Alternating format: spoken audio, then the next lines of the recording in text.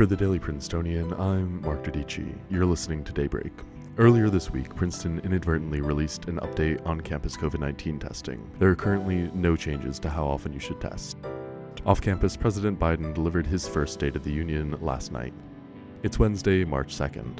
Yesterday evening, the Prince became aware that the university's COVID-19 resources website had been changed, apparently indicating a major scale back to the community testing protocol. Between 7 and 7:30 p.m., the change was removed from the website. A university spokesperson confirmed to the Prince that the posting was inadvertent and no changes have been made to the testing protocol at this time.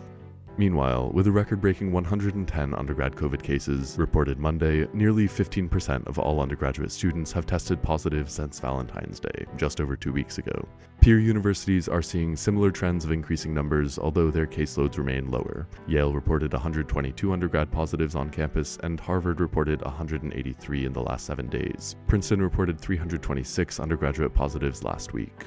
You can find more coverage of the COVID-19 surge on campus at dailyprincetonian.com. Off campus last night, President Biden delivered the State of the Union, his first since taking office last January. He provided an optimistic view of the state of the country. Kicking off with an introduction to Ukraine's ambassador to the United States, the beginning portion of his speech was met with a lot of applause. Of note, Biden announced that the United States would be closing its airspace to Russian aircraft and characterized Putin's attack on Ukraine as, quote, premeditated and unprovoked. He also announced that he would be appointing a prosecutor to investigate COVID-19 aid fraud, as well pledging to end the opioid epidemic and assist veterans. State officials in Texas have started investigating the parents of transgender teens, purportedly for child abuse. This comes less than a week after Governor Greg Abbott started pushing for certain gender-affirming medical treatments to be investigated, which came after the state attorney general ruled that such treatments could constitute child abuse. The ACLU of Texas and Lambda Legal, an LGBTQ+ civil rights group, went to state court in Austin yesterday in an effort to stop one of the first inquiries against a state employee whose 16-year-old transgender daughter has received gender-affirming care. While it's unclear if Abbott's order will stand, doctors and families of trans youths have expressed fear at what it could mean for them as the lawsuits begin.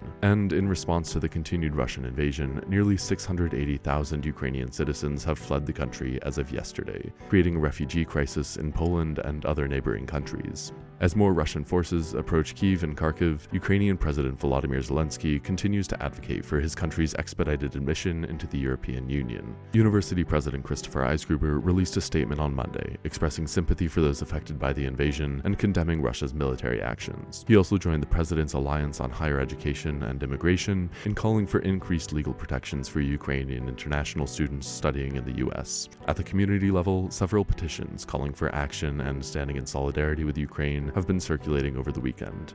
On campus, the sky today should be mostly sunny, with highs in the lower 50s. That's all for Daybreak today. Today's episode was written by Theo Wells Spackman, Hope Perry, and me, sound engineered by Jack Anderson, and produced under the 146th Managing Board of the Print. Our theme was composed by Ed Horn, class of 2022. For the Daily Princetonian, I'm Mark Dodici. Have a wonderful day.